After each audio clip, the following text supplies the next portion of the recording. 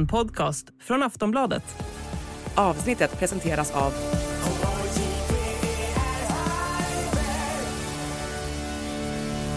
Stödlinjen.se, åldersgräns 18 år.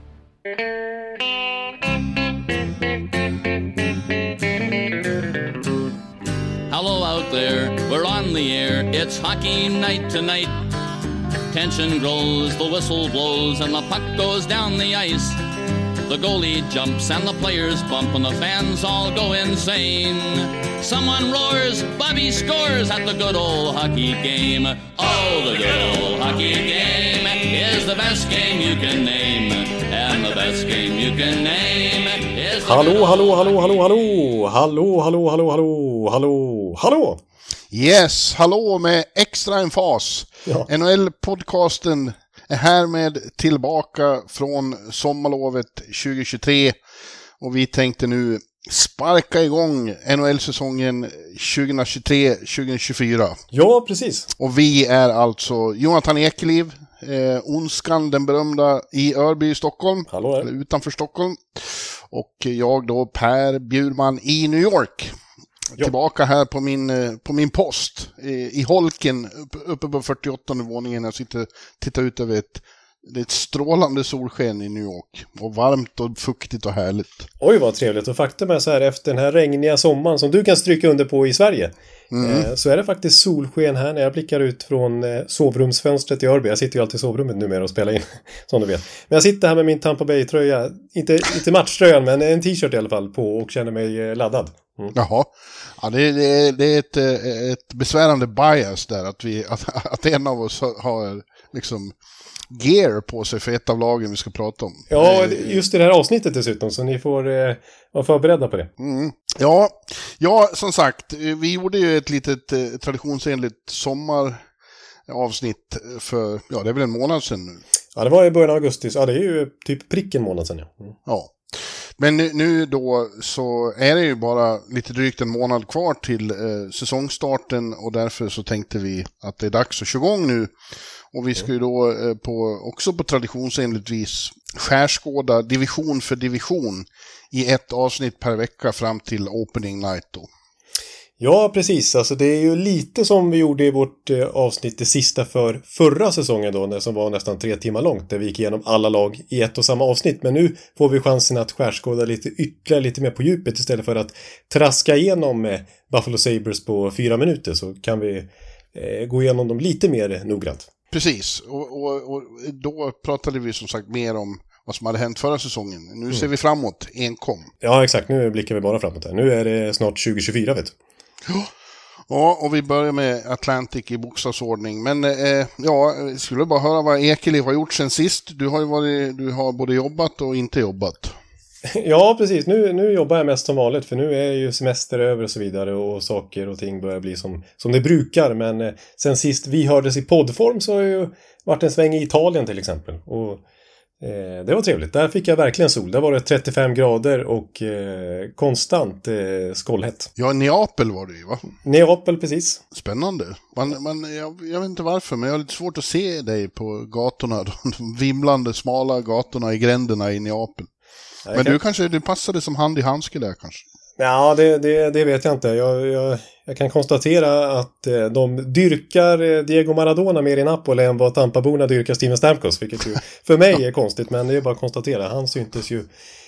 Jag har nog sett han 4-siffrigt antal gånger alltså, på den här veckan i Italien, och de vann ju Napoli Scudetton här senast, så att det var liksom, drack man en öl så var det någon slags klistermärke om att de har vunnit det där, och baksidan av kvittorna och vad som helst, allt var bara prytt med Napoli och Scudetto och Maradona och så vidare. Nice.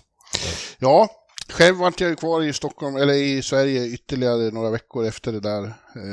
Kom hem, det är väl 2 veckor här var i USA nu, knappt. Ja. Och det är så konstigt att plötsligt accelerera tiden igen. De här 2 veckorna har gått oerhört mycket fortare än en dag i Borlänge. Ja, det lät som en evighet den här sommaren i Sverige för det. Ja, det var nästan 7 veckor och det var ju bara regna ju. Så det kändes som att allting saktade ner. Ja, så jag tyckte jag läste i din Mattias Ekholm-intervju som du gjorde här om veckan att det var så, i juli var det 9 soltimmar i Borlänge, kan det stämma? Ja, det var sist i Solligan enligt någon sändning på fyran såg jag, där de presenterade den statistiken. Ja, Borlänge var sist i nationen, men som sagt 9 soltimmar hela juli. Ja, och det var ju då du, men jag fick träffa mamma och andra härliga människor, inklusive dig. Så att jag är glad ändå. Och nu är jag tillbaka och börjar varva upp, och precis som traditionen igen då bjuder, så har jag varit på en del US Open här ute på Flushing Meadows. Just det är ju jag ser det som ett NHL-tecken så gott som något ju. Att det börjar närma sig camper och så vidare när bjuder håller till där ute. Ja, jag var ute några vändor. Det är fantastisk folkfest. Det är ju lite värst stökigt i år. Det har varit mycket alltså klagomål från spelare och mer traditionella fans, att i år är det lite väl, alltså det är så långt från Wimbledon. Ja, det är så långt från Wimbledon man kan komma. Ja, det är utifrån din krönika som jag till exempel där utifrån, så låter det lite mer som Nassau Coliseum än vad Wimbledon-arenan så att säga. Ja, plus då Mariana Rök som kommer in från Corona Park som ligger där ute. Och det var den här tyske spelaren som sa att det kändes som att spela i Snoop Doggs vardagsrum. Ja, det förknippar man inte riktigt tennissporten med. Nej, och igår, eller nu över helgen, då var det Labor Day här då. Då har de ju fått lov att kasta ut folk som har börjat käfta med spelarna och så. Oj. Ja. Du har rätt, det är lite nästa Colosseum över det hela. Ja, det är en sån här italiensk familjemiddag. Ja, det är lite så där bort. Men jag har sett bra tennis också. Framförallt har jag då följt världsettan där, Alcaraz.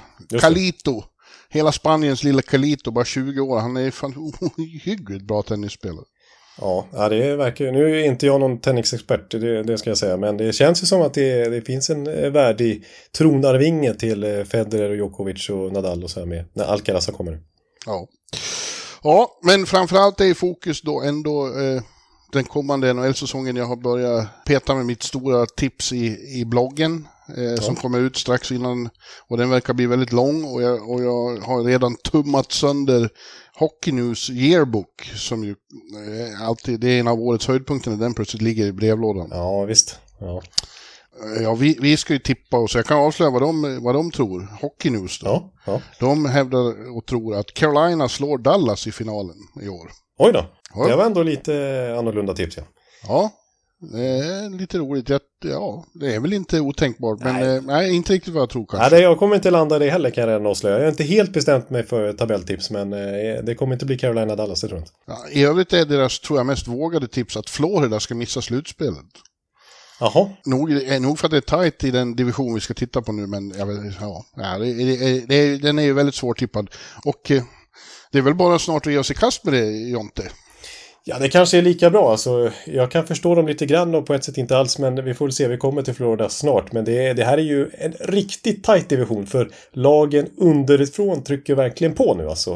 De gjorde det redan förra säsongen, men än tydligare tror jag här i vinter. Ja, det här är lite dödens grupp kan man nästan kalla det, som man brukar säga och prata om i fotbolls-VM och sånt. Och nu tycker jag helt enkelt att vi vävar igång säsongen 23-24 med att ta en titt på de 8 lagen i divisionen, och vi tar dem i bokstavsordning, och då börjar man med Boston Bruins. Boom! Och Boston Bruins, de var ju minst sagt en av de stora storiesarna förra säsongen, som då slog alla tiders grundserierekord, gjorde en helt fantastisk grundserie, vann. Och sen så slutade det med absolut magplask i slutspelet. De åkte ut första omgången. Efter att ha gått upp i 3-1-ledning mot Florida, så förlorade de sen 3 raka och blev utslagna. En av de större chockarna i modern Stanley Cup-historia. Ja, jag trodde att Tampas 0-4 mot Columbus 2019 efter att ha vunnit President's Trophy då, och varit och nosat på rekord i grundserie och så vidare skulle liksom vara tvivelsutan liksom den största chocken på år, men det dröjde bara något år till så var det ju den här Boston. För det är ju av historiska mått såklart också att det tog slut så snabbt. Ja. Och sen har då en sommarföljd som väl kan beskrivas som rätt så traumatisk för Boston och Boston-fansen. Ja. De har förlorat väldigt viktiga kuggar från det där rekordlaget. Framförallt som vi redan diskuterade i somras då, så är det klart att Patrice Bergeron, lagets ideologiska centrum, ledaren och världens bästa tvåvägscenter, lägger av. Ja, genom tiderna. Det kan vi gott säga. Och som förmodligen kommer att få Selke, de kommer döpa om Selke till Bergeron Trophy vad det lider. Det borde nästan vara så. Han har ju överlägset flest titlar i den kategorin. Ja. Men även då andra centern, David Krejci, tjecken, lägger av. Eller han spelar i alla fall inte hos Bruins. Utan i så fall i Tjeckien. Ja, exakt. Hans NHL-karriär är åtminstone över. Det är ju ingen dålig spelare det heller. Nästan 800 poäng i karriären som andra center konsekvent. Ja. Oerhört skicklig tvåvägsspelare vill jag påstå där också. Det är ju verkligen en one-two punch under ett decennium minst. För Bostons del som är borta nu. Men dessutom då så har sen sist också Taylor Hall, Dmitry Orlov, Tyler Bertuzzi, Thomas Nosek, Connor Clifton och Nick Foligno försvunnit. Och Mike Riley och Garnet Hathaway, det kanske jag sa. Ja, Mike Riley köpte mycket, men det är ju många, alltså det är många av de här som de egentligen hade velat behålla. Bara ta dem som de bytte till sig vid deadline för mindre än ungefär ett halvår sedan. Alltså, Bertuzzi och Orlov liksom. Bobby Orlov som blev folkkärda direkt. Ja, det är tunga tapp. Och om man kollar på spelare in så är det inte riktigt lika spännande. Nej, det går faktiskt inte att säga att någon som kommer in kompenserar för de 5 främsta namnen i den där förlustkolumnen. Vi får in James Van Riemsdyk och Milan Lucic, och det hade varit jättebra för 8 år sedan. Men nu är det ju mer... de blir utfyllnad liksom. Ja. Morgan Geekie är väl en bra breddspelare. Ja, han sägs att, och det förstår man ju med tanke på centerdjupet nu. Man har ju sagt att han ska få lite större roll i Boston än vad han hade i Seattle. Där han var skicklig i deras bottom six liksom. Men det är ju inte Bergeron och Krejci-nivå precis. Nej, och så har vi Patrick Brown och Jesper Bokvist, och på backsidan Kevin Shattenkirk och Ian Mitchell. Ja. Och det är ju ett decimerat Boston Bruins vi ser på här jämfört med i fjol. Och framförallt är det ju down the middle på centerpositionen som det är alltså det är mer än lovligt tunt där. Och det är ingen oviktig position, ingen oviktig lagdel så att säga. Det är ju ryggraden lite grann i laget. Ja. Centerpositionen. Och man hoppas så att Pavel Sacha och Charlie Coyle framförallt ska kunna ta betydligt större roller. Och jag har tänkt inför den här vår preview av säsongen att jag ska försöka låta bli att vara lika säker som förra året, eftersom vi då gång på gång fick lektioner om hur svårt det är att veta vad som ska hända. Vi var inte överdrivet positiva till Boston i fjol till exempel. Nej. Just Boston. Och det är ju ändå så att det är inte så att de har blivit ett skitlag. Alltså de har fortfarande Brad Marchand och Marchand och David Pasternak, och de har en väldigt, väldigt bra backuppställning. Ja, de har en väldigt bra målvaktssida. Ja, de kanske har bästa målvaktsparet i hela ligan, och de har en väldigt bra coach i Jim Montgomery. Som verkar väldigt uppskattad i laget och som har satt ett spelsystem, och inte minst i uppbyggnadsspelet och även strukturen i försvaret. Det är mycket som stämmer för honom. Det var ju stor del i att allting funkade förra säsongen också, just det. Ja. Jim Montgomerys inpräntade spelsystem. Ja, visserligen då defensivt så är det en liten försvagning även defensivt att framförallt Bergeron försvinner då, för eftersom han just är tvåväg och väldigt viktig defensivt. Men alltså med Charlie McAvoy och Hampus Lindholm och Brandon Carlo, vad heter han? Grizzly, ja. Ja, det är mycket konsonanter där att hålla reda på. Ja, och Shattenkirk han är ju inte vad han en gång var, men alltså i ett tredje par så är han ju ändå en pålitlig pjäs. Ja, precis. Och komma hem med gammal kapten i Boston University, så jag tror han är lite taggad på att få spela i Boston till slut här i NHL-karriären. Ja. Så utgångstipset här är ju ändå att de kommer inte att falla ihop fullständigt, men de kommer inte vara lika bra som förra året, rimligen. Nej, det känns inte som att det blir några 130 plus poäng igen liksom, alltså att de ska nosa på rekord, men jag ser dem fortfarande som ett slutspelslag, det måste jag säga, trots att konkurrensen hårdnar, vilket vi kommer in på. Men jag har svårt att se att de faktiskt ska ramla under strecket till och med, att det ska vara ett sådant förfall på grund av spelartappen här. Det kan ju hända, men det tar emot och liksom komma med ett sånt påstående när det finns så mycket bra, när det finns så mycket kvalitet i laget ändå. Men det är, som du säger, alltså, igen, vilken svettig division det här är. alla lag utom ett känns som att de verkligen kan gå till slutspel. Och ha den målsättningen realistiskt också. Ja. Att det känns, fiasko kanske ett starkt ord, men lite om vi ska prata kvällstidningsspråk då, vi är ju trots allt Sportbladet här. Då är det lite, då skulle nog många av de här lagen se det som ett fiasko om de missar, även de som var utanför i fjol. Ja, fiasko kanske är hårt, men misslyckande det är ju målsättningen för 7 av de här lagen att gå dit. Ja, så är det verkligen. Men jag kan stanna lite vid Pavel Zacha då, som de hoppas väldigt mycket på då. Som de skrev nytt kontrakt med redan i januari, så att det inte skulle bli UFA, så att de skulle riskera att tappa ytterligare spelare. Han har ju tänkt nu att på något sätt axla den här centerrollen och klara av det. Spelar ju ytterforward, ska vi komma ihåg, i fjol igen. Succékedja med Pasternak och Krejci, och gjorde ju då sin klart bästa säsong efter att ha skeppats ganska lättvindligt från New Jersey efter alla år där då. Mot Erik Haula. Men den kedjan var ju kanonbra. Då kan man säga så här, han gör nästan 60 poäng. Ja, men det är såklart för att han fick spela med Pasternak som gjorde 60 mål liksom. Och Krejci med sin erfarenhet och den här tjeckiska kopplingen såklart också. Men frågan är, det kan ju, om man kan ju se det så också att Zacha kanske hade lite inverkan på deras fina säsonger också. Absolut, det där argumentet tycker jag alltid är lite ihåligt, för att man får ju spela med sånt sällskap av en anledning också. Ja, och vi ska komma ihåg att Pasternak, vi förknippar honom med den mördande första kedjan med Bergeron som center. Vi får ju tyvärr inte nämna det längre, den mördande. Men i fjol var det ju med Zacha och Krejci han spelade Pasternak och gör då sin klart bästa säsong i karriären. 113 poäng, 61 mål. Liksom 20 fler 5-mot-5 poäng än han någonsin gjort tidigare i karriären med den här omgivningen, inte med Bergeron och Marchand. Så att Zacha, det var en succévärvning som även lyfte Krejci och Pasternak, skulle jag vilja säga. Så det blir spännande att se honom nu ta centerrollen, förmodligen spela, kanske, vi får se, det kanske blir en mördande kedja med Marchand och Pasternak. Jo, jag tror i alla fall att han får fortsätta med Pasternak, det har ju svårt att se något annat. Och se om han kan explodera till den här första centern som New Jersey trodde att han skulle bli i 2015-draften. Den otroligt starka 2015-draften. Det var ju Eichel och McDavid och så vidare såklart, den är känd för det. Men det var ju väldigt många skickliga spelare i den draften, och Zacha gick redan 6:a där. Före spelare som Gorenski, Rantanen, Provorov, Timo Meier till exempel var snäppet under honom där, och sen var det ju massa fler. Så att Zacha hölls väldigt högt då. Kraftfull, stark, spelskicklig center. Han kanske blir det lite retroaktivt då. Och förra säsongen var en god indikation på det. Så Boston hoppas verkligen det. Och det är inte helt orimligt att hoppas på det, tycker jag.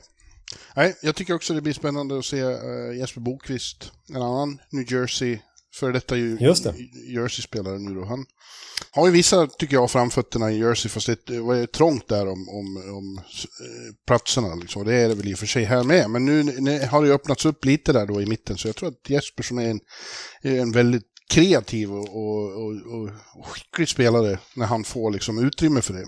Ja, men jag tror att åtminstone liksom, som tredje center har han ju möjlighet att få visa mer. Ja, men jag tror också det. Just det där, han är ju verkligen i grunden en kreativ spelare, men när han kommer över till NHL så kanske han inte riktigt hade tvåvägsspelet och sådär. Men i och med att han fick en sån roll i New Jersey i bottom six, så fick han ju utveckla det och lägga den grunden också. Ja. Så det känns som att när han har den basen att stå på nu, så kanske han kan börja öppna upp det offensiva spelet lite mer, som egentligen är hans styrka. Och då kan det finnas en rätt bra NHL-spelare där i Jesper Bokvist som Boston plockar upp. Ja, och kanske är det då det här med att de inte kommer att slå någon rekord igen, och det är väl kanske lika bra. Och det är väl, om de nu tar sig till slutspel så är det verkar ju vara så att det är bättre att ha haft lite adversity under säsongen än att komma in som superfavorit som de gjorde. Precis, för här har jag en liten spaning. Vi vet ju alla om President's Trophy-förbannelsen, att det skiter sig ju nästan alltid för President's Trophy-vinnarna. I regel åker de ut tidigt i slutspelet ju. Ja. Har det varit i många år nu. Men då finns det något som jag vill kalla för året efter President's Trophy-välsignelsen. Ja, det är ju bra. För året efter man har vunnit President's Trophy, då går det bra. Fråga Florida till exempel, som alltså gick till final förra säsongen. 2021, då vann Colorado President's Trophy. 2022 vann de Stanley Cup. 2019, då vann Tampa President's Trophy.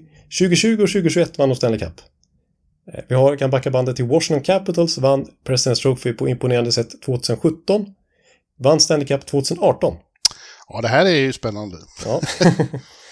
Så det har varit upprepat nästan konsekvent här i 5-6 år. Det finns ju förmodligen fler faktorer än en som spelar in här. Men en är ju då att det är bättre att slippa favoritskapet, men också att det föder en väldigt revanschlusta säkert. Ja, precis. Och uppenbarligen finns det stor kvalitet i laget. Det är inte så att det rämnas helt över en säsong. Utan, nej. Ja, det ska bli spännande. Jag säger redan från början att av de här 7 lagen då som vi tror gör upp om 3 eller 4 slutspelsplatser, i princip kan alla gå dit och alla missa också. Det är min känsla. Så jämnt är det. Ja, jag håller helt med dig. Det är små marginaler, skada på någon toppspelare eller sådär som kan förändra dynamiken helt. Ja, spännande. Man tänker sig väl att Boston under resans gång då kanske ska kunna liksom hotta upp laget sen närmare trade deadline, men de har inte mycket utrymme och sånt heller. Och inte mycket att trada bort liksom. Inte mycket kapital, nej precis. Jag såg att The Athletic tror jag rankade deras prospect pool sist eller näst sist i hela NHL. De har inte mycket draftval att spela med tanke på vad de gjorde av med senast här inför deadline. De har inget första runda val, inget andra runda val, inte ens ett tredje runda val i kommande draft. Och ja, inte mycket talanger och sådär att spela med. Så att, av den anledningen är det svårt för dem att kunna rycka i såna här centra som skulle kunna, eller som sägs kunna vara tillgängliga. Jag tänker på Mark Scheifele, jag tänker på Elias Lindholm kanske.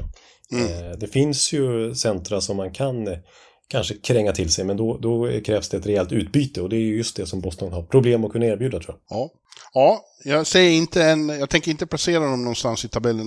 Det kommer vi göra i sista avsnittet, kör vi väl hela. Ja, då får vi köra vårat nu går vi mest igenom dem och resonerar, men slutgiltiga tipset det förbehåller vi oss rätten till att slänga till med vårt sista avsnitt innan säsongen börjar. Ja, tänka mer. Ja, vi behöver det. Ja, det behöver vi.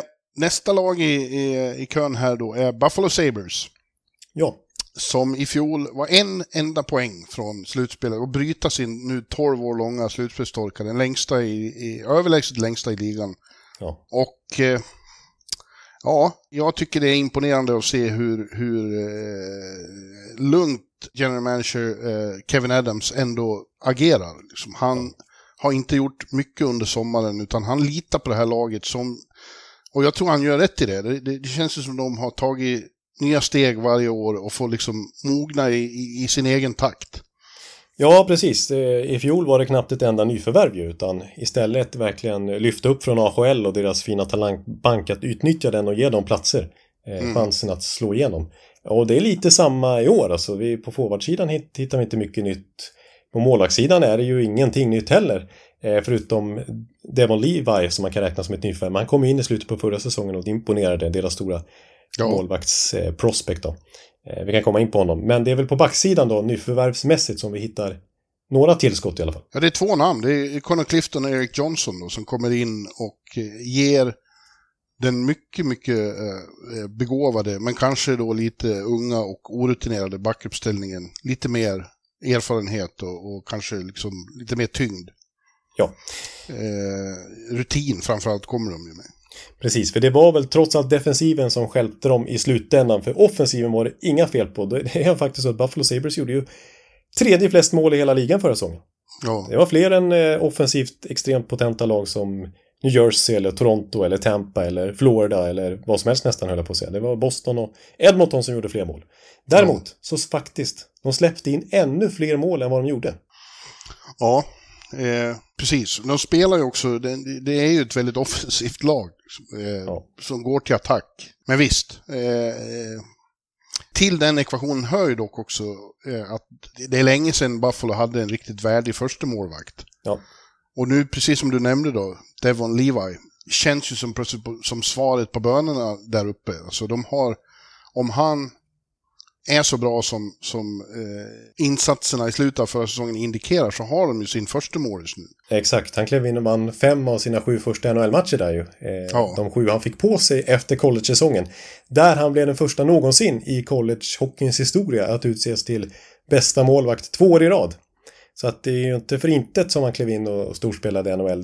Det är en väldigt skicklig, talangfull, hypad målvakt det här. Så det blir otroligt spännande att se honom. Det brukar ta ett litet tag för målvakter att akklimatisera sig till NHL och den kostymen och de skotten de möter där jämfört med juniorhockey liksom. Så av den anledningen kanske man ställer för höga krav på honom. Men det känns redan nu som att han är första målvakten då. Och deras stora hopp, framförallt på sikt, att säkra målvaktpositionen. Ja, jag får säga att jag har positiva känslor kring Buffalo. Bland annat just därför att de stärks ju med all säkerhet också av Adams.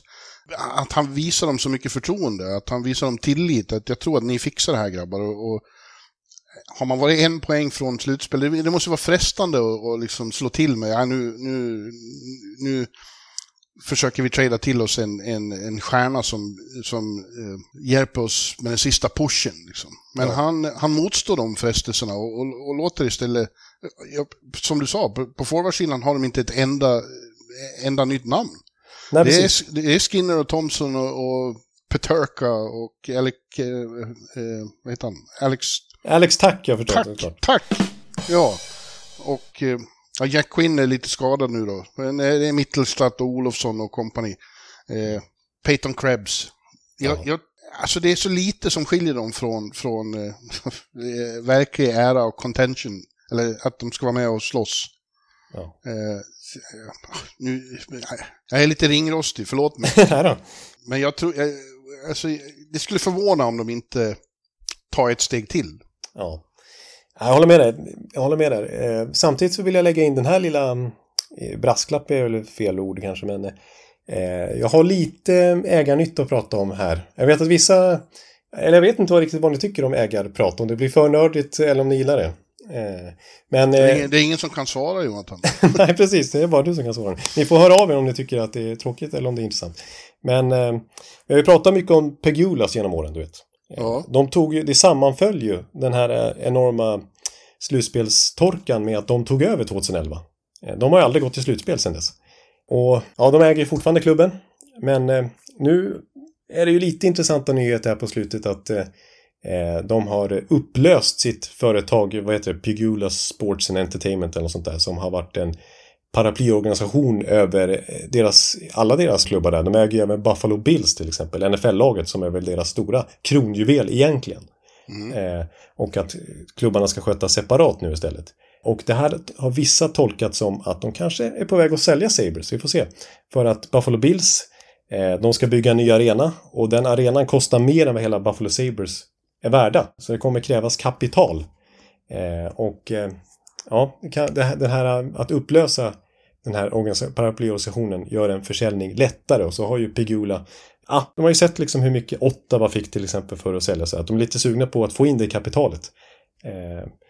Jag tror inte det skulle vara negativt för Buffalo Sabres. Även om det är lite ljusning nu verkligen i klubben så tror jag inte det skulle vara negativt att få in en ny ägare och få in nytt liv på det viset också. Nej, så det är i så fall inget negativt då. Men det är också lite spekulativt det här, Jonte. Ja, det är det. Jo, det är det precis. Men jag kommer följa den utvecklingen i alla fall. Så är det. Lyssnare, hör av er om ni vill höra mer om Jonathan Ekeliws spekulationer om ägarsituationen. Ja, men det är så viktigt för NHL-klubbar att ha stark ledarskap allra högst upp. Ja, men nu är ju det som vi just har konstaterat är ju det inte ett problem med hur den här klubben sköts. Jag kan koppla det till nutiden då, för att det är det som sägs vara lite anledningen till att de inte spenderar, att Adams, dels är han försiktig, liksom, att de spenderar inte alls till lönetaket med det här laget. Det är ju dels för att de sitter på många rookie-avtal och sådär, och bridge-avtal för Dahlin sen tidigare. Så nu ska ju dock Dahlin få sitt stora kontrakt. Owen Power ska snart få stort kontrakt och så vidare. Flera stycken av dem. Men att det är därför de sparar lite löneutrymme. Men det har ju också att göra med att kanske Pegula inte vill investera allt för mycket i Sabres. Men jag hävdar ju då att det är en styrka hos det här laget. Att de inte... Att det här är ju uppenbarligen en tight sammansvetsad grupp där alla tycker otroligt mycket om varandra. Och de får fortsätta tillsammans, och jag tror väldigt mycket på den strategin. Ja, och där vill jag verkligen hålla med om att det tror jag är en stor faktiskt konkurrensfördel för Buffalo, att de verkar vara så sammansvetsade och de verkar vara så kul ihop, att de är ett av de lagen som utstrålar mest harmoni.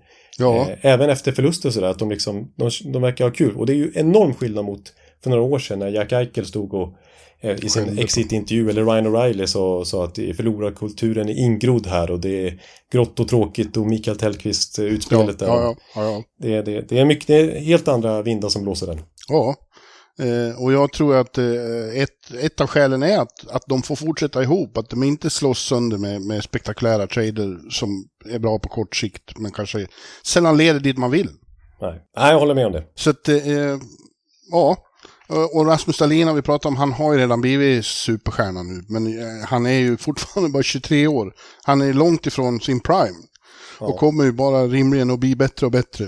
och en enorm tillgång, men även Owen Power och Mattias Samuelsson. Ja, som var lite skadad i fjol, det är deras bästa defensiva back. Att han nu är liksom tillbaka i gott skick och med från start och kanske kan spela 82 matcher, det hjälper ju defensiven, och Devon Levi i kassen mycket det också. Och spännande med Rasmus Dahlin också, kontraktsförhandlingarna där, om det kan vara så, vilket det brukar vara, en motivationsfaktor till en riktigt stark säsong att vara på, att ha contract year så att säga. Jag tror på Buffalo Sabres. Det är dags att den där 12 år långa ökenvandringen når sin slutpunkt snart. Ja, jag håller med det, och jag ska få en månad till på mig att lista ut vilket av de här andra stora lagen som ska ramla ur i så fall. Ja, nästa lag då är Detroit Red Wings, och de har också en ganska lång ökenvandring bakom sig nu. Det är faktiskt sju år i rad har de missat slutspelet. När Z slutade så slutade Detroit gå till slutspel. Så är det bara. Ja. Och det har ju varit en grundlig rebuild sen dess som börjar bli långvarig nu. Ja, precis. Steve Eisenman, general manager, fortsätter ju predika tålamod. Ja, de är ju precis som Buffalo och Ottawa. De är ju de här 3 lagen i kön som vi pratar om ska utmana mer då och göra det ännu svårare att gå till slutspel i Atlantic. Av de 3 lagen så tycker jag att Detroit är de som känns minst hotfulla, om du förstår vad jag menar. Jag tycker att Buffalo och Ottawa ligger lite före dem i den utvecklingen. Ja, och det grundar man, och även jag nog i så fall mest på, att de känns spetsigare än vad Detroit gör. Ja, jag får säga att Eisenman är ju klok och har gjort otroliga saker i Tampa och så, men det är vissa saker jag inte riktigt förstår med vad han... Ett moment förstår man ju att han odlar liksom unga spelare och de får utvecklas i Grand Rapids, och han har otroligt bra saker coming in the pipeline. Men under tiden så fyller han laget med spelare som liksom kommer in något år och försvinner sen och lite stoppklossar. Ja, man förstår inte riktigt vad han håller på med. Nej, men det är väl bara att fortsätta ta vid där vi höll på i sista podden när vi gick igenom alla lag där i juli, att vi kan ju inte riktigt förstå varför han ska ha in Justin Holl på 3 år. Nej. Ganska saftigt till exempel. Ytterligare försvåra för en sån som Simon Edvinsson som har mycket större uppsida till exempel. Ja, och Shane Gostisbehere som också börjar bli liksom litet i åren.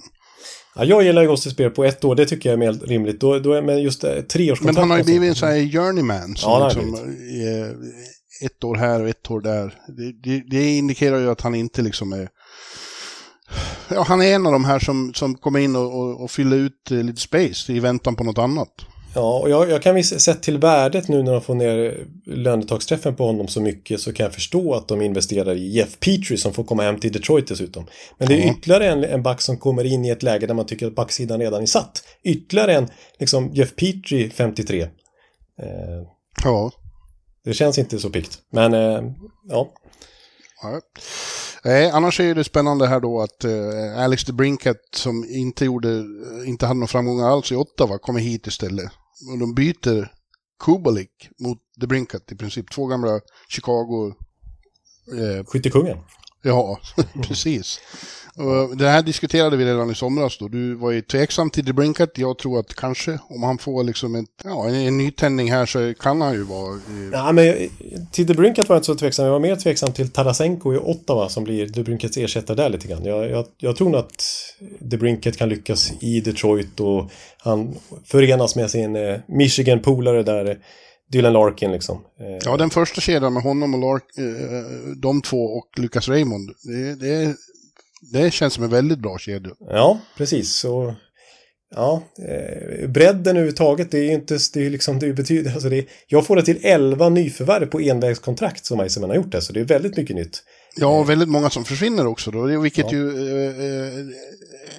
kopplas ihop med det här jag pratar om, att det är liksom så, det byts så mycket folk där hela tiden i väntan på det som ska komma någon gång. Ja, precis. För jag tycker samtidigt som du säger, Eisenman, tålamod och the Icer plan liksom, att kom igen, liksom, vi håller på att bygga någonting och det ska bli bra. Men nu tycker jag de 2 senaste åren att han har visat tecken på lite desperation och börjat hatta och hålla på lite för mycket hit och dit liksom, för att han inser... Ja, det kanske är det man... Ja, på något vis känns det som att han inte riktigt tror på de här talangerna han har. Nej, Nej, för de har ju haft, det var jag inne på i somras också, att jag kan hålla med om att de har haft lite, skulle inte han säga uttryckligen, men jag kan tycka att de har haft lite otur i draften. Visst, de har fått Moritz Seider, de har fått Lucas Raymond, det är ju jättebra, men de har ju trots allt tagit minst poäng i hela NHL under de här 7 åren och ändå inte fått drafta högre än 4.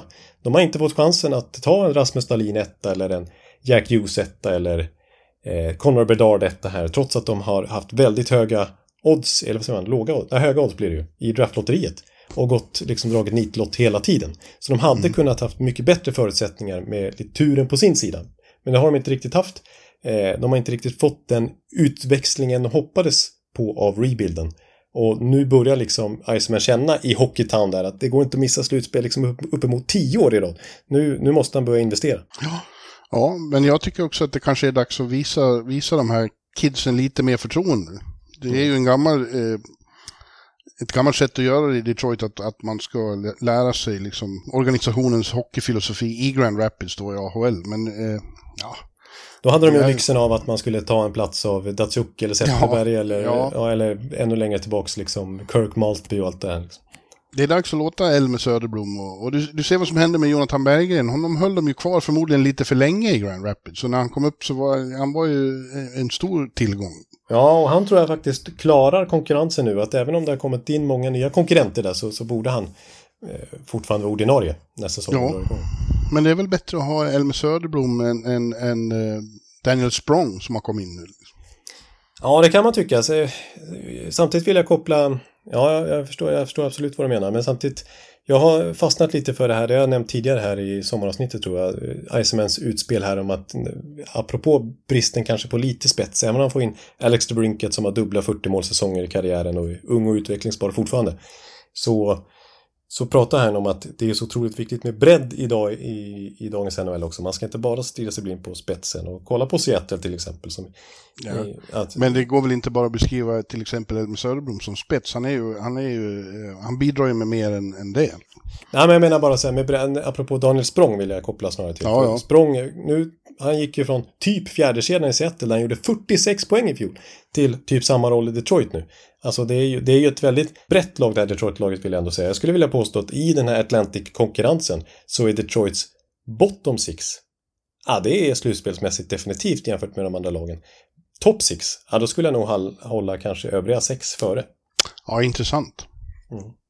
Kanske det, ja. Ja. De tar in James Reimer som också har blivit en journeyman som andremålis bakom Ville Husso då, och Alex Lyon som ju var i Florida. Där blir det också friskt på målvaktssidan. Verkligen, där har de ju haft enorm ruljans. Magnus Hellberg, svenskan har varit där, och Nedeljkovic och allt vad de har hetat. Ja, och jag undrar lite också där, Alex Lyon får ju faktiskt envägskontrakt han med, så det är 3 keeprar på envägskontrakt, så det är lite speciell situation. Ja, jag är lite svårbedömt. Jag tycker det är intressant det du säger om bottom 6, att den är så stark, och det ligger ju något i det, att det är ett sätt att göra det nu. Medan första kedjan är ju väldigt stark, det tycker jag. Men sen är det Perron, nye JT Comfort som kom in från Colorado då, och Robbie Fabry. Ja, det är ju en bra kedja, men det är ju inte en toppklass på den andra kedjan, till skillnad från till exempel ett Toronto med Nylander och Tavares i andra kedjan, eller Marner och Tavares i andra kedjan. Liksom. Nej, jag tror ju, men jag håller alla dörrar öppna. Jag tänker inte vara så tvärsäker om något, men just på förhand så tycker jag ändå det känns som Detroit är de som av lagen i kön, jämfört med Ottawa och Buffalo, så tycker jag de är lite bakom dem. Ja, jag landar där också, har jag faktiskt redan kommit fram till. Men en sak till jag skulle vilja nämna som kan, jag vet inte hur mycket det förändrar faktiskt i dagens läge, men som ändå skulle vara väldigt intressant i sammanhanget, som kan hända. Nu blir det spekulativt igen, men det har ju kommit lite lösa rykten senaste dagarna på Twitter om Patrick Kane till Detroit. Ja, men det går rykten om Patrick Kane till alla möjliga håll och kanter, hör du. Ja, och de här uppgifterna ska man väl ta för vad det är. Det är en Chicago-journalist där, vet han, James Dietzel och sånt där, som påstår sig ha en källa i Patrick Kanes närhet som påstår att han har siktat in sig på Detroit och han vill återförenas med Alex DeBrincat. Jaha, jag läste just att han väldigt gärna vill spela med Matt Barzal i New York Island. Så det är mycket uppgifter ute där. Ja, då ska vi nog inte stirra oss blinda för mycket på det, utan vi får se helt enkelt. Däremot har han ju uttalat sig nyligen, Patrick Kane, och sagt att hans rehabilitering går bättre än väntat. Ja. Och att det förut har i alla fall jag förstått det som att det är liksom typ efter årsskiftet det skulle bli aktuellt för honom att säsongsdebutera. Men nu låter det ju som förra årsskiftet. Ja, det är spännande. Ja. Det är ju en stor matzoboll som hänger där ute som kan förändra bilden här och där. Exakt, ja. Det får vi återkomma till. Ja, det är om Detroit. Men jag hoppas ju då, jag vill bara säga det, jag vill hoppas att flera av de här unga svenskarna som är där får en rejäl chans nu. Edvinsson. Ja. Kanske även Albert Johansson. Ja, det är ju en sevärd back i allra högsta grad. Det skulle vara kul att se honom slå igenom i Detroit. Ja. Men det är många stoppklossar han ska ta sig förbi. Ja, det är ju det. Men det är delvis onödiga, tycker jag. Stoppkrossare. Ja, det känns som det borde vara bättre att få de här framtidsspelarna och liksom lära sig NHL nu. Ja, jag håller med. Ja, sen har vi då Florida Panthers som Hockey News lite chockartat skickar ner på 6:e plats i divisionen. Oj. Mm. Ja. Deras Atlantic prediction är följande. Toronto, Tampa, Boston, Buffalo, Ottawa, Florida, Detroit, Montreal. Ja. Som sagt... Så kan det sluta. Ja, det är inte 100 Tampa och Toronto tar sig till slutspel heller. Nej, när vi kommer in på Tampa så kan jag redan nu säga att jag tror att man kan säga så här, Tampa har inte råd med att Nikita Kutjerov är borta en hel säsong igen. Så, alltså den bredden har de inte längre. Så att en skada på en nyckelspelare i Tampa, ja då är de verkligen indragna i sträckstrid. Ja, men Florida då, det andra laget i Sunshine State som ju var Cinderella-storyn i slutspelet. Så kom in precis i slutet och sen stod för en av de mest... häpnadsväckande resorna fram till final man har varit med om. Ja. De fick ett momentum som liknar ingenting. Och det var Matthew Tkachuk som anförde i hela det sensationella framträdandet där. Ja. Och sen så gick det kostade för mycket i personalstyrkan när de till slut kom fram till finalen. De hade för mycket skador och var helt enkelt sönderkörda för att kunna pusha vidare. Ja, för att kunna chocka även Vegas. Det blev inget med det. Nu har de ju då tappat några sen dess. Anthony Duclair och Radko Gudas och bröderna Stahl. De var ju med i högsta grad. Precis, Stålbröderna var ju oväntat bidragande faktiskt. Ja. Och även då Bengan var inte med då, men han har ju varit viktig som pådrivare ändå. Han har lagt av. Men det tyngsta då vad gäller seriestarten är väl att de ser ut att förklara sig utan både Aaron Ekblad och Brandon Montour ganska länge i öppningen av serien. Medan då Tkachuk som också var så skadad så han knappt kunde klä på sig själv. Nej. Han ska, tror man, vara tillbaks till seriestarten igen. Ja, jag tycker jag har hört av Bill Zito här senaste veckan att det går rätt bra faktiskt för både Montour och Ekblad. Och när vi kommer in på nyförvärven så har de verkligen stärkt upp backsidan för att vara redo för att ha dem på skadelistan ett tag. Men nu låter det som att det kanske bara en månad eller till och med bara några matcher som åtminstone någon av dem missar inledningsvis. Att det inte blir så stort tapp som de har förväntat sig. Nej. Andra som har kommit in är då Evan Rodriguez. Oliver Ekman Larsson som blev utköpt av Vancouver fick ett 1-årskontrakt med Florida. Svenska Kevin Stenlund som har varit i Columbus först och Winnipeg sen. Och Steve Lawrence, ett annat namn. Och Mikko Mikkola som var i Rangers efter han kom dit från St. Louis och var en väldigt stabil defensiv back. Och Kulikov kommer in också. Ja, och Mike Riley är ytterligare en utköpsspelare som de tar in. Just det. Och grejen är ju med Zito att han är ju väldigt bra på att identifiera spelare som passar bra in i hans pussel. Exakt, det finns ju otaliga sådana. Det finns ju många med att prata mycket om. Alltså, och ofta är det ju sådana här som är lite... Ja, men lite, vad säger man? Leftovers i andra lag. Ja. Som de inte har något problem att släppa. Till och med waiver claims kan det vara. Och sen så får de det stora lyftet verkligen i Florida. Ja. Han var väl i Columbus, visst var det så? Zito. Precis, har ju plockat några spelare därifrån som har lyft sen i Florida. Till exempel Alexander Wennberg. Ja. Eller Duclair för den delen. Och nu så är det är liksom ingen slump att han tar in Kevin Stenlund, tror jag. Nej, det tycker jag är spännande. För det är ju en spelare som jag tycker har blivit lite misshandlad av coacher och så, för att han kanske inte har varit så stabil defensivt. Men det är ju en sniper, en riktig målskytt. Ja, en tung centertyp liksom. Han är en stor växt och det känns som att han har tvåvägsspel i sig också. Så att jag tror att han är ytterligare en sån handplockad spelare. Får 1 miljon i kontrakt också. Det är ingen tvåvägsdeal eller så, utan det är ju... Och även, vi kan nämna en till svensk som man handplockar. Rasmus Asplund. Just det. Som var bra i Buffalo för 2 år sedan. Sen mindre lycka i fjol och skeppat i Nashville, fick det inte att lyfta det heller. Men nu har Bill Zitos talangöga fastnat för honom. Och det brukar vara väldigt goda nyheter. Ja, så jag har ju lite svårt att förstå Hockey News negativism här gällande Florida. De har fortfarande Paul Maurice som ju liksom gjorde ett fantastiskt jobb som coach förra året. Vad man kan fråga är ju då om Sergej Bobrovsky är lika bra som han var i slutspelet. Då var han ju plötsligt sitt bästa jag igen. Men man vet ju aldrig med honom. Han pendlar ju upp och ner ofta från säsong till säsong. Ja, de är trots allt lite lynniga ändå, Florida. De fick ju verkligen det under slutspelet. Men de kanske inte ens skulle ha gått till slutspel egentligen faktiskt förra säsongen, med tanke på att Pittsburgh sjabblade till det i slutet där. Och de kravlade sig över med någon enstaka poängsmarginal, Florida Panthers ju. Så att av den anledningen kan man ju förstå The Hockey News tips att de var ju nära faktiskt att missa slutspel redan i fjol. Lite ojämna var de ju faktiskt då och hade långa förlustsviter, och jag vill dock påminna om att de hade en hel del skador och virus i laget och sådär. Många som var borta länge, var det inte lunginflammation på Alexander Barkov till exempel, och många som drabbades av det där, så att de fick en liten false start på grund av det. Ja, kanske det. Och jag tror ju dessutom att när man har varit med om det de har varit med om nu, de har ju liksom lärt sig själva hur de ska agera. Ja. De vet vad de kan nu. De kan ju verkligen Paul Maurice spelsystem i ryggmärgen.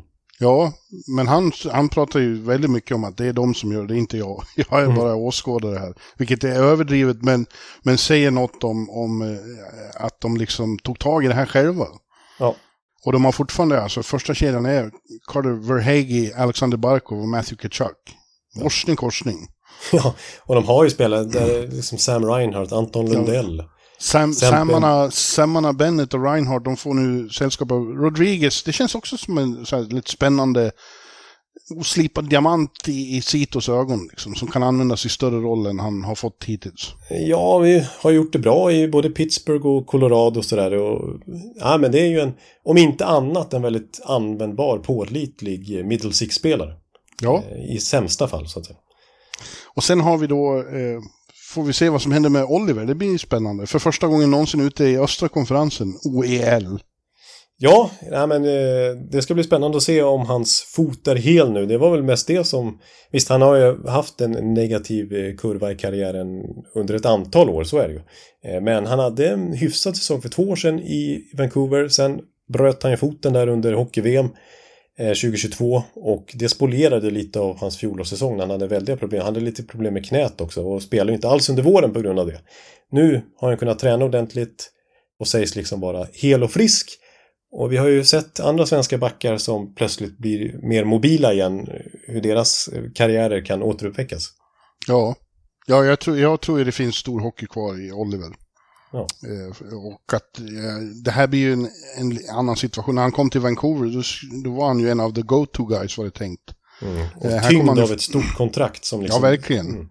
Här tjänar han inte alls lika mycket pengar och det är andra som har mycket större roller och större ansvar än honom. Jag tror att det kan vara liksom bra.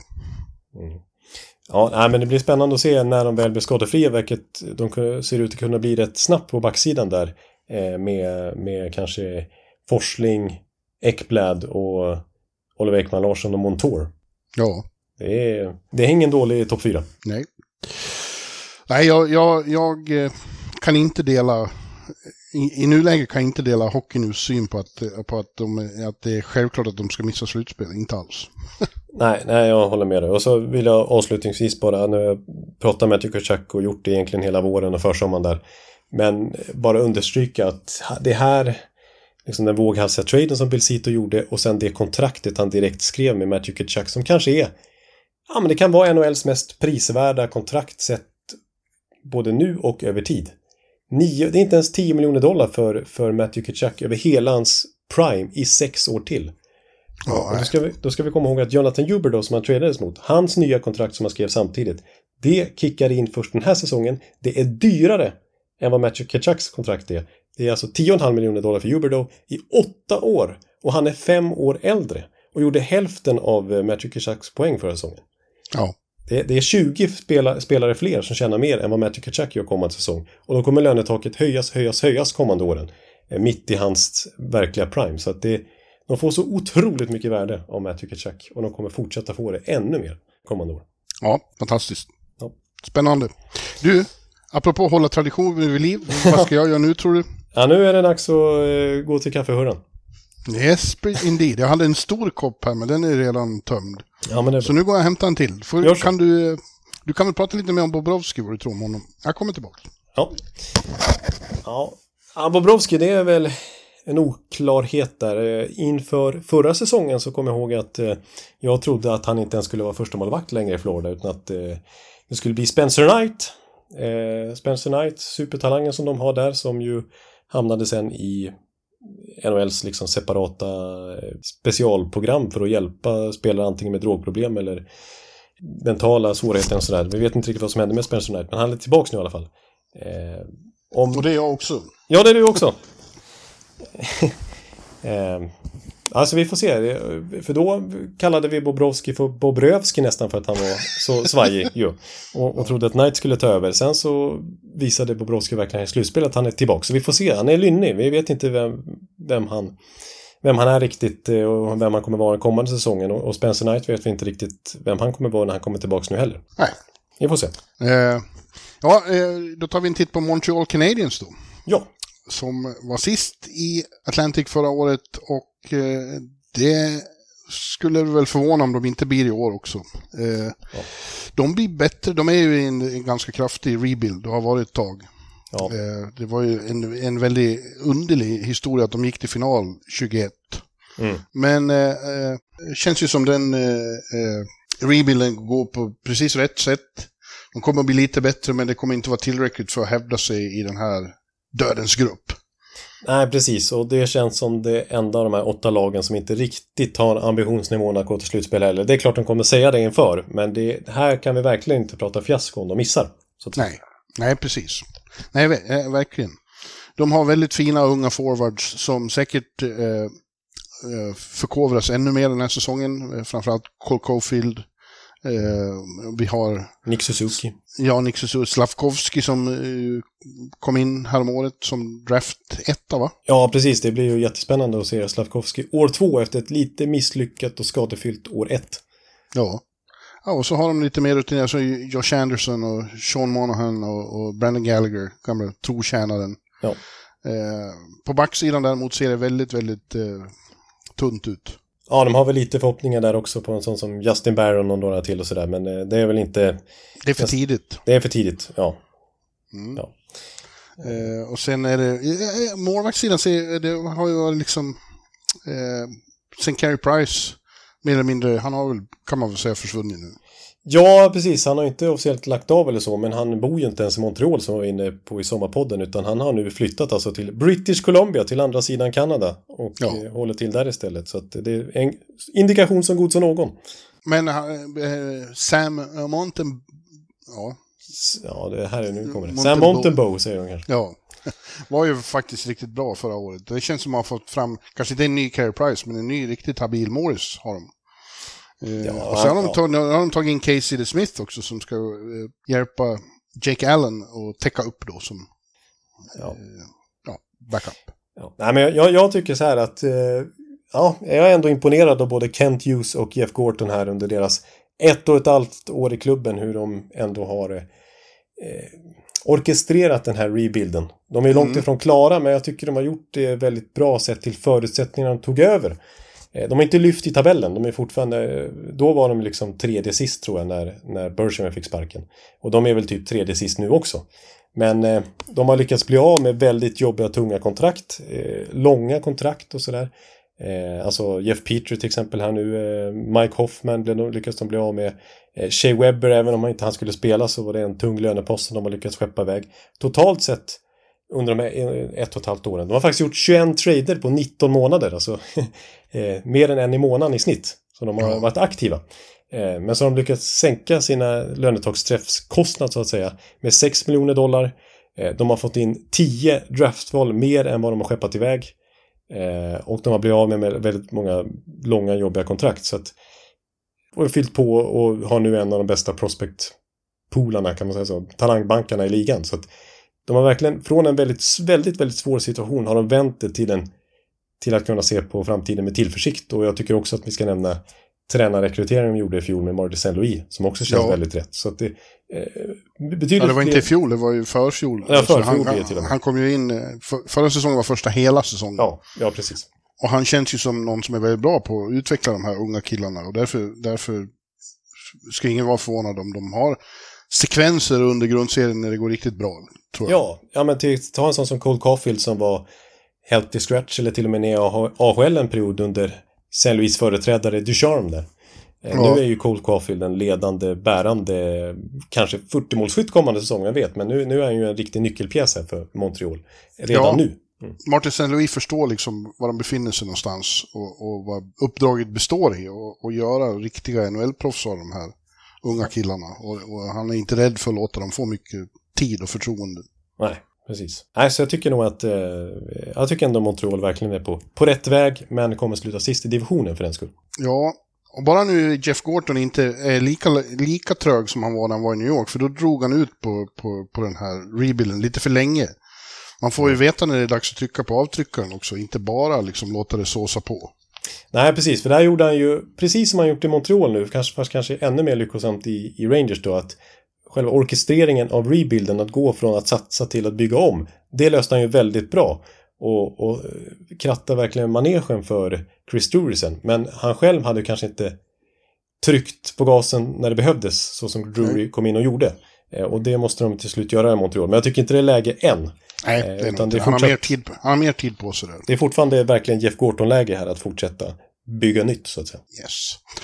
Ja, grannklubben, om man får säga så, fast det är hyggligt långt mellan Ottawa och Montreal. Men där har vi då Ottawa Senators. Ja. Som, vi har redan nämnt det. De är ju ett av lagen i... Vänta. Det var en sak till jag skulle säga om Montreal. Ja.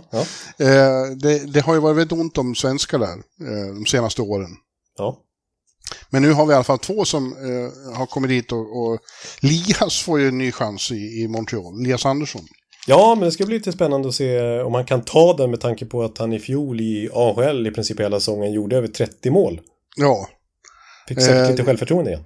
Ja, det ska bli väldigt kul att se hur St. Louis tar sig an honom. Ja. Och sen på backen var det ju en sen då, trade med Detroit där när Jeff Petrie gick till Detroit och Gustav Lindström kom till Montreal. Ja. Han borde slå sig in i top 6 här, tycker jag. Han har ju varit ordinarie i Detroit de senaste åren och känns som en habil back, och Detroit hade stora förhoppningar på honom för några år sedan i alla fall. Han har inte riktigt fått det där sista klivet för att bli liksom en topp 4-back i NHL på allvar, men det är inte läge att ge upp på honom, och Montreal ser ju någonting här uppenbarligen, så att, jag tror han kommer absolut vara ordinarie, det tror jag. Kul. Jag vill ha svenskar i Montreal. Ja, sen var det Ottawa då. Ja. Det är ju som vi också nämnt då ett av lagen i kön här, nästan jämsides med Buffalo i stegringen uppåt. Det blev inte riktigt som de hade tänkt sig i fjol. De var lite för långt efter, men det här finns det ju potential, Ekeliw.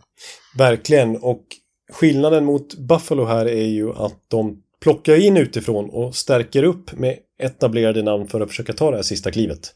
Men de har inte riktigt haft samma utveckling på en kärna som de har haft i Buffalo.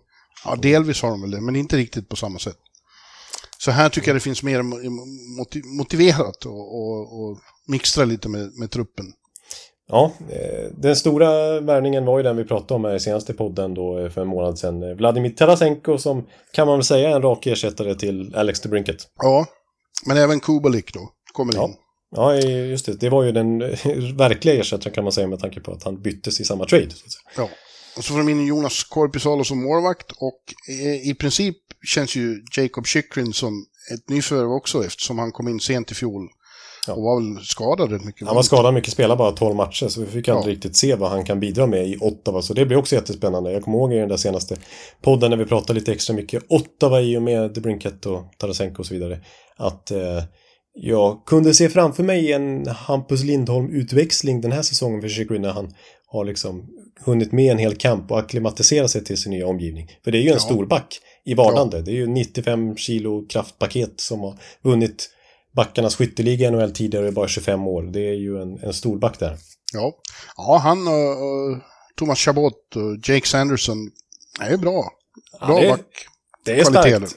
Det har ju varit en svag lagdel tidigare för Ottawa, men nu är det ju, skulle jag vilja säga, kanske inte topp i NHL, men där uppe definitivt. För nu sägs det så här, det har ju DJ Smith, läste jag bara häromdagen, bekräftat att vad de ska satsa i första backpar. Chabot och Chychrun i första backpar.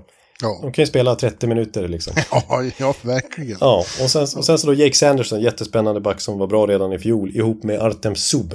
De har ju format fin kemi där. Och så ett tredje backpar med Erik Brännström, och som var bra i fjol, ska vi säga också. Han var fin under våren där när han ersatte Chychrun lite grann och fick mycket liksom viktigt nyvunnet självförtroende då. Ihop med Travis Hamonic som ju är väldigt rutinerad. Så att... Och Brännström gjorde något otroligt snyggt mål, visst gjorde han? Det var något vi häpnade över. Ja, precis. Så vi träffade ju han på den här NHL-intervjumöjligheten som var här i Stockholm för ett par veckor sedan. Brännström. Han löser självförtroende då, han är ju en sån här googla göteborgare alltid. Ja, han är en väldigt trevlig person. Ja, precis. Men det kändes som att han med tillförsikt såg fram emot den här säsongen för hela Ottawas skull, men även för sin egen. Trots konkurrensen på backsidan då, men han kommer med självförtroende från våren här. Ja, jag förstår absolut optimismen. Det vimlar ju dessutom då av bra namn framåt. Tkachuk och Stützle och Claude Giroux och Kubalik och Josh Norris och Drake Batherson och så Tarasenko då. Ja, och det skulle jag säga att många i Ottawa nämner ju att Ottawas bästa nyförvärv till kommande säsong, det är Josh Norris. Ja, han var borta. Ja, just det. Han var borta i princip hela förra säsongen. Han ska vara helt skadefri nu. Han gjorde faktiskt 35 mål ju för 2 år sedan. Och är ju, har ju ett kontrakt på nästan $8 miljoner, så det vittnar ju om vad de ser framför sig i hans karriär. Vilken one-two-punch ihop med Tim Stützle, som ju verkligen accelererade här under fjolårssäsongen också, ju längre den gick. Den kedjan med Giroux och Tkachuk var ju bland NHLs bästa under våren faktiskt. Och många tror ju nu att Stützle, med tanke på hur bra han var också under våren där, att kan det bli 100 poäng från han kommande säsong. Stützle, träffar inte honom också där? Jo, han träffar också är lite som Brännström faktiskt. De är ganska lika nästan utseendemässigt också liksom. Väldigt positiv och glad, och klockren engelska har han ju, tysken. Han låter ju som en amerikan i princip, och väldigt proffsig och bra intryck. Han kommer bli bra. Ja, det ser du. Ottawa kan bli ett problem för nästa lag. Ett av lagen som kan bli ett problem för Tampa. Ja. För nu är vi framme vid ditt laget du har där på din tröja. Helt skandalöst. Ja, jo, precis. Nu blir det inte objektivt längre här. Nej, det brukar du vara rätt okej på ändå. Ja. Det är Tampa Bay Lightning som fortsätter resan framåt med samma fina kärna. Och den är fortfarande väldigt bra med Stamkos och Kucherov och Hedman och Point och Vasilevski. Men som vi har sagt flera gånger, Cirelli kan väl absolut kanske klumpas ihop där också. Alltså personalstyrkan runt om blir lite, åtminstone på pappret, klenare och klenare för varje år. Ja, så är det. Det är inte någon tredje kedja med Gord, Coleman och Goodrow längre, om man säger så. Nej. Och nu har de då tappat, Alex Killorn var ju det är en trotjänare de verkligen ville ha kvar men inte kunde ha kvar, så han försvinner. Corey Perry, Pat Maroon försvinner, Mr. Stanley Cup. Ja, det är ju väldigt mycket karaktär, väldigt mycket verbala personer i omklädningsrummet här som så ledande spelare på det sättet får man säga som försvinner. Bellemare var lite sån också, Perry Maroon som du säger. Och Ross Colton försvinner. Ross Colton. Ross the Boss. Som de absolut ville behålla egentligen, men inte heller hade råd att ge ett marknadsmässigt kontrakt. Nej. Och Alex Killorn, det ska vi komma ihåg också. Det kanske man inte tror, men det är ju den spelare i organisationen som har funnits i klubben längst. Draftad 2007. Tidigast av alla i den här gamla kåren. Nu är han borta till slut. In istället då kommer sådana som Conor Sheary, Luke Glendening, Josh Archibald. Och det är väl habila, Logan Brown. det är väl habila spelare, men det är inga som... Det är inte riktigt på samma nivå, tycker jag. Nej, det är inga liksom spelare som man känner ens i bottom six liksom känns Stanley Cup contendermässiga riktigt sådär. Visst, nu kanske jag överdriver och dömer ut dem lite väl, men det är absolut, visst har de inte samma bottom six-styrka längre, det kan man definitivt slå fast. Det jag däremot vill säga som en gemensam nämnare med många av de här forwardsvärvningarna är ju att det är lite John Cooper-spelare. Han gillar ju sånt som Connor Sheary eller Josh Archibald eller Luke Glendening som är liksom bra på skridskorna. Det är ju viktigast om man spelar Tampa Bay, att man har motorn, att man är ettrig, att man ligger på i forechecken hela tiden, att man är jobbig att möta på det viset. Däremot så är de ju inte sån här munhuggare som Corey Perry och Pat Maroon. De har ju nästan ingen sån längre. Sån som i slutspelet står och gnabbar med motståndarbänken. Nej, de kanske blir lite mer sympatiska. Ja, lite precis. Vem var det som sa det nu igen här om året? Någon känd tränare som sa att Tampa Bay Lightning det är liksom bara massa pricks. Och det är inte speciellt sympatiskt. Det är väldigt trevliga människor utanför isen, men det är pricks på isen och sånt, så man måste vara en prick om man ska vinna Stanley Cup. Alltså, en lektion från Jonathan Ekeliw. Jag hävdar inte det. Jag har ingen aning om man vinner Stanley Cup, men det var jag minns inte vilken coach det var som sa det. Men... Nej, och Vasilevski fortsätter ju mål. Det finns väl det finns ingen anledning att tro att han ska bli så mycket sämre. Om något så är det väl så att alla de här i kärnan då har fått för första gången på väldigt länge en riktigt lång sommar för återhämtning och träning.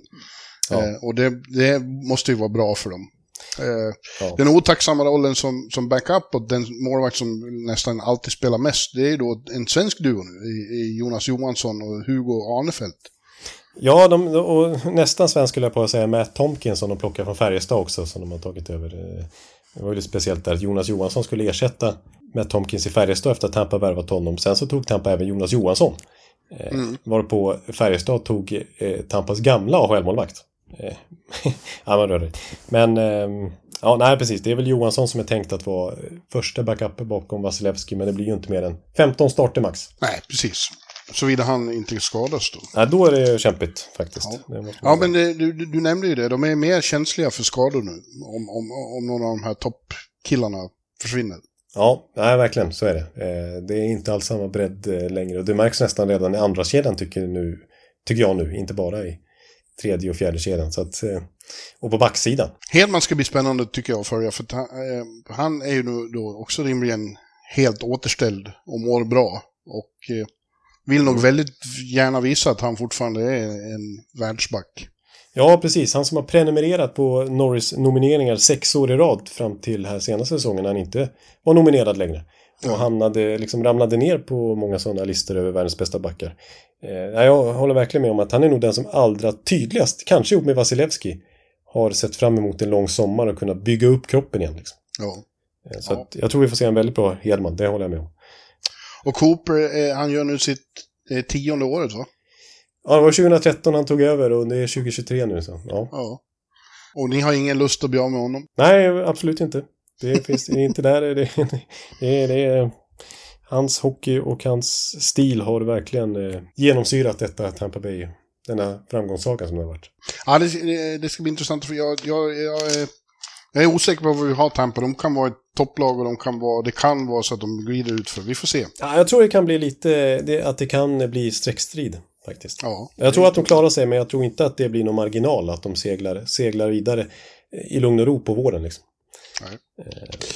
Man kan nämna också bara en ganska stor nyhet med tanke på att det har varit ganska tunt om sådana i augusti här på NHL-fronten, att Brandon Hagel, det var ju många som ändå höjde ögonbrynen när han skrev 8 år med Tampa för $6,5 miljoner. Ja, bland annat. Ja, precis. Du skickade något förvånat sms där när nyheten kom. Och visst, det känns ju lite långt kanske sett till vad han har uträttat hittills i karriären, men offrar ju mycket dels för att få in honom 2 första runda val för att han hade så förmånligt kontrakt det som han sitter på nu ytterligare en säsong.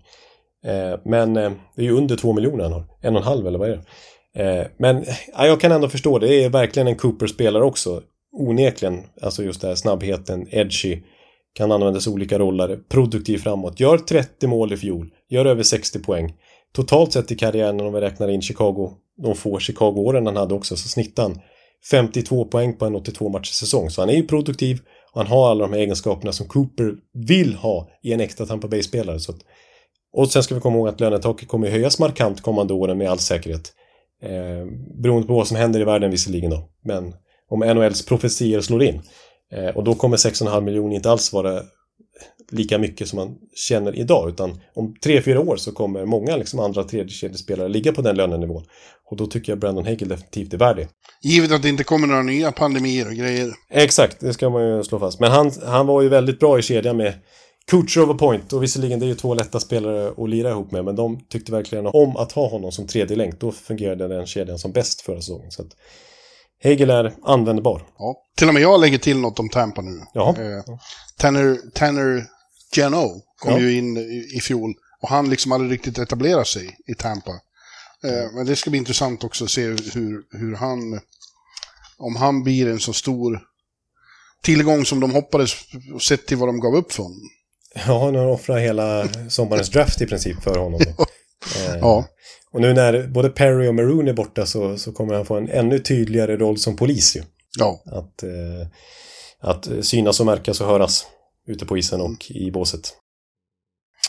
Apropå sådana poliser och sådana som hörs, så nästa lag, det sista vi tittar på i den här divisionen och idag, Toronto, så har ju de verkligen tagit in ett antal sådana. Deras idé i år, och det är mycket nytt i Toronto. De har ju bytt general manager. Kyle Dubas är borta, och Brad Treleving som har varit i Calgary tidigare har kommit in. Ja. Och hans första order of business var ju tydligen att göra dem tuffare och elakare då, för att plocka in Tyler Bertuzzi, Max Domi och Ryan Reeves. Ja.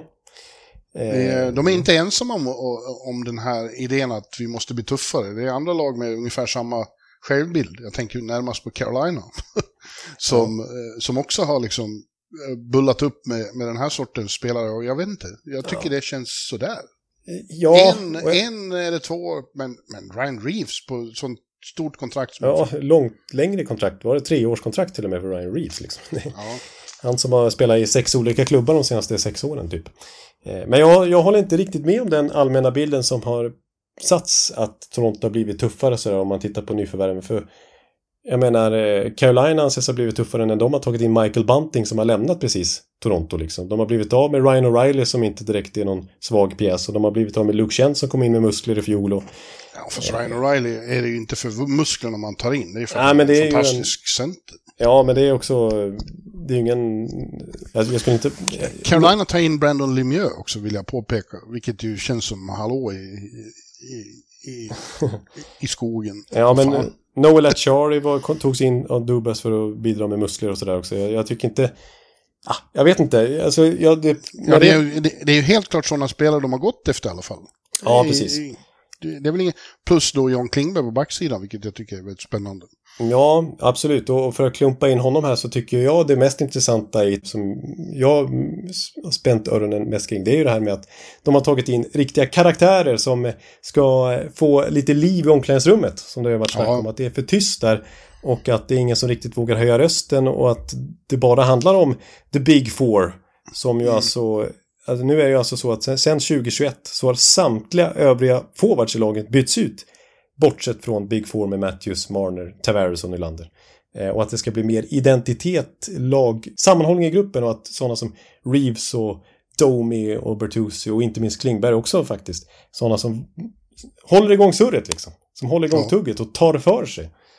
Ja, där är ju Reeves, han är inte så tyst av sig. Nej, precis.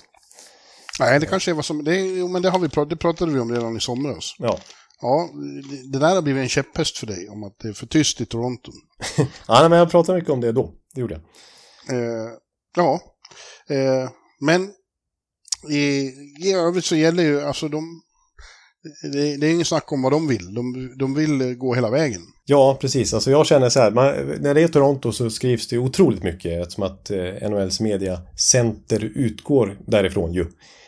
Och det finns otroligt många olika infallsvinklar på det här och verkligen.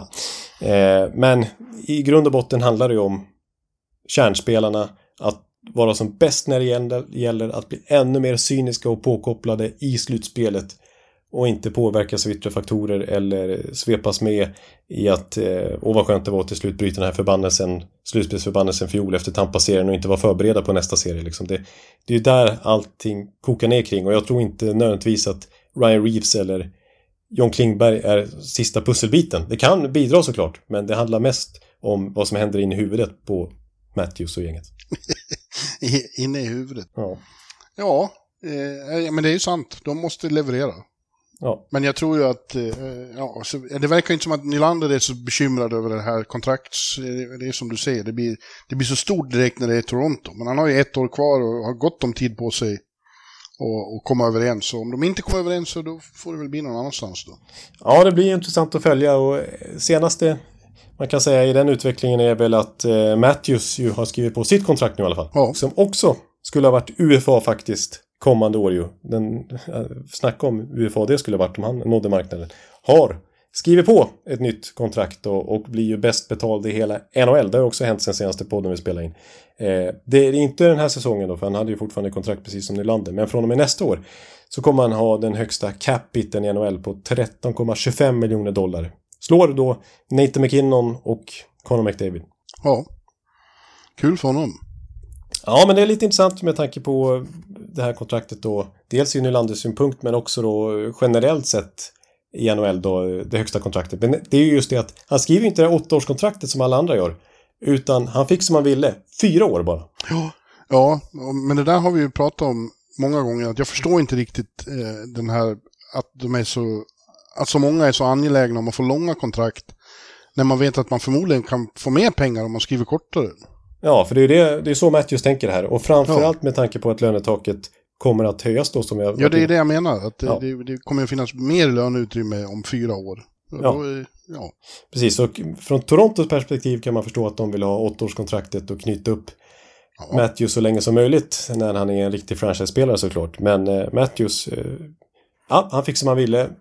Och vi ska säga det också att det påstås ju att NHL räknar med att lönetaket ska gå upp till från 83,5 miljoner kommande säsong till 87,5 miljoner, och sett till procentuellt värde så är liksom Matthews nya kontrakt lika mycket värd procentuellt sett till lönetaket som McKinnons nya är som börjar gälla den här säsongen och som McDavids var senast han skrev på ett kontrakt. Så det är verkligen tydliga comparables där. Det var väl det jag ville ha sagt. Klingberg igen får skriva 1 år. Det var väl inte riktigt så det hade tänkts då förra sommaren. Ja. Så väntade de lite för länge i hans camp och så blev det 1 år med Anaheim och som skickades vidare till Minnesota, och nu då Toronto återigen blir det, han har en chans att visa att han fortfarande är en storback. Och jag tror att det hjälper att han är i den här omgivningen och kommer vara med i ett powerplay med de här spelarna. Ja, precis. Det känns ju som att Morgan Riley inte är untouchable där som powerplay quarterback för Toronto. Nej, han har tvärtom. Han har inte riktigt varit... han är fantastisk back, men inte riktigt varit powerplay-kung. Ja, han hade ju 1 år här för något år sedan han gjorde 68 poäng liksom. Men i fjol var han nere på 41 liksom. Det är ju inte... Det är med tanke som säger liksom, med medspelarna man har kring sig som back i Toronto på blå. Så då är det ju 70 poäng liksom. Exakt, och Berger är ju fantastisk i powerplay. Ja, det är precis. Det blir spännande att se vilken roll Toronto ger honom. Men att de överhuvudtaget tar in honom tyder ju på powerplay quarterback, förväntar man sig. Mm. Ja, och på målvaktssidan är det Samsonov som förväntas ta ett riktigt stort... Det har ju varit lite så här... oklart vem som är första målis i Toronto. Matt Murray och så, men han försvinner ju nu. Och det är Samsonov, Joseph Woll och Marty Jones bakom sig. Ja, det känns väl... Visst, Samsonov var ändå rätt bra och utkonkurrerade ju... utkonkurrerade fel ord, men han var bättre än Vasilevski var i den slutspelserien får man faktiskt säga till och med. Men sen var det värre mot Bobrovski i nästa serie och han slutade på under 90% till slut. Så att jag tycker målvaktspositionen är fortfarande ingen styrka hos Toronto. Nej, men Toronto kommer väl att bli bra. Det tror jag vi törs slå fast. Grundserien. I min första skiss kan jag avslöja att jag ändå har Toronto som 1:a divisionen. Jag tycker att de känns så pass stabila. Har ju varit uppe och nosat på över 100, liksom, eller nosan varit över 110 poäng ett par år nu. Så att de känns ju inte svagare inför kommande säsong. Så att jag tror att vi kan räkna med att Toronto Toronto känns nästan säkra som sagt ändå av de här lagen att ta sig till slutspel, vill jag påstå. Ja, och därmed är vi klara med vår första delen i vår stora preview. Ja. Och det var ju lite ringrostigt kändes det. Ibland fastnar man här det flöt inte på riktigt som det brukar, men anses vara en okej debut. Ja, precis, men vi är igång. Eller debut, premiär får vi säga, inte debut. Nej, säsongspremiär. Ja, nej, men det känns väl okej ändå, det måste jag ändå påstå. Vi ska väl nämna också då att när vi pratade i somras så var ju det stora huvudtemat i den podden var ju vad kommer hända med Erik Karlsson, för det hade inte hänt då. Ja. Men nu vet ju alla att det blir Pittsburgh som ju var hetaste alternativet då också. Ja. Och det kommer vi återkomma till. Ja. Men inte nästa vecka, för då vi flyttar mellan öst och väst lite. Nästa vecka tar vi Pacific. Pacific, okej, ja, det är lite spännande. Pacific, sen Metro och sist Central. Ja, okej. Jag kommer ihåg förra året avslutade vi med Pacific, så det är ändå lite nytänkande av oss här och hoppa till Pacific redan nu. Det blir något. Ja, det blir spännande. Ja, men som sagt, vad härligt att vara igång igen, onskan. Ja, det känns underbart. Och nu är ju tanken att vi ska kötta på här en gång i veckan fram till juli 2024. Ja. Så att det här var bara början. Ja, det är bara att spänna fast det. Nu åker vi. Exakt. Och det kan vi ju också nämna extra tydligt att det är ju lite speciellt att det är den 10:e NHL-podd-säsongen vi går in i här också. Just det. Så att vi har lite planer för hur det ska firas. Och det blir väl... Ja, det återkommer vi. Ja, det får vi återkomma till. Vi måste staka ut det lite tydligare också. Men vi ska fira att det är 10:e NHL-podd-säsongen. Ja, men tack så mycket för den här första etappen. Första svängen för i år. Vi hörs inom kort. Ja, men det gör vi. Och tack så mycket alla lyssnare för att ni är med oss här igen då. Och sätter igång en ny NHL-säsong. Hej då! Hej, hej! Hallå, hallå, hallå! Hallå, hallå, hallå! Alex Chiazot, Joe Luis Arena och Esposito. Uttalsproblem, men vi tjötar ändå. Och alla kan vara lugna, inspelningsknappen är på. Bjuder Hanna Kohl, han är grym i sin roll. Från Kålesoffan har han fullständig kontroll på det som händer och sker. Det blir ju allt fler som rattar in hans blogg. Och lyssna på hans podd. 1, 2, 3, speed, so. Hallå, hallå, hallå! 1, 2, 3, speed, so. Hallå, hallå, hallå! Ekeliw, som är ung och har driv. Verkar stor och stark och känns allmänt massiv. Han hejar på Tampa och älskar Hedman. Sjunger som Sinatra. Ja, och det ser man. Nu är det dags för refräng. Dags för magi, Victor Norén. Du är ett geni. Så stand up at home and remove your hats. Höj volym, för nu är det plats. 1, 2, 3, speed, so. Hallå, hallå, hallå! 1, 2, 3, speed, so. Hallå, hallå, hallå! 1, 2, 3, speed, so. Hallå, hallå, hallå! 1, 2, 3, speed, so. Hallå, hallå, hallå! Det är otroligt länge sedan båda samtidigt var så här bra. Hallå, hallå, hallå! Det är otroligt länge sedan båda samtidigt var så här bra.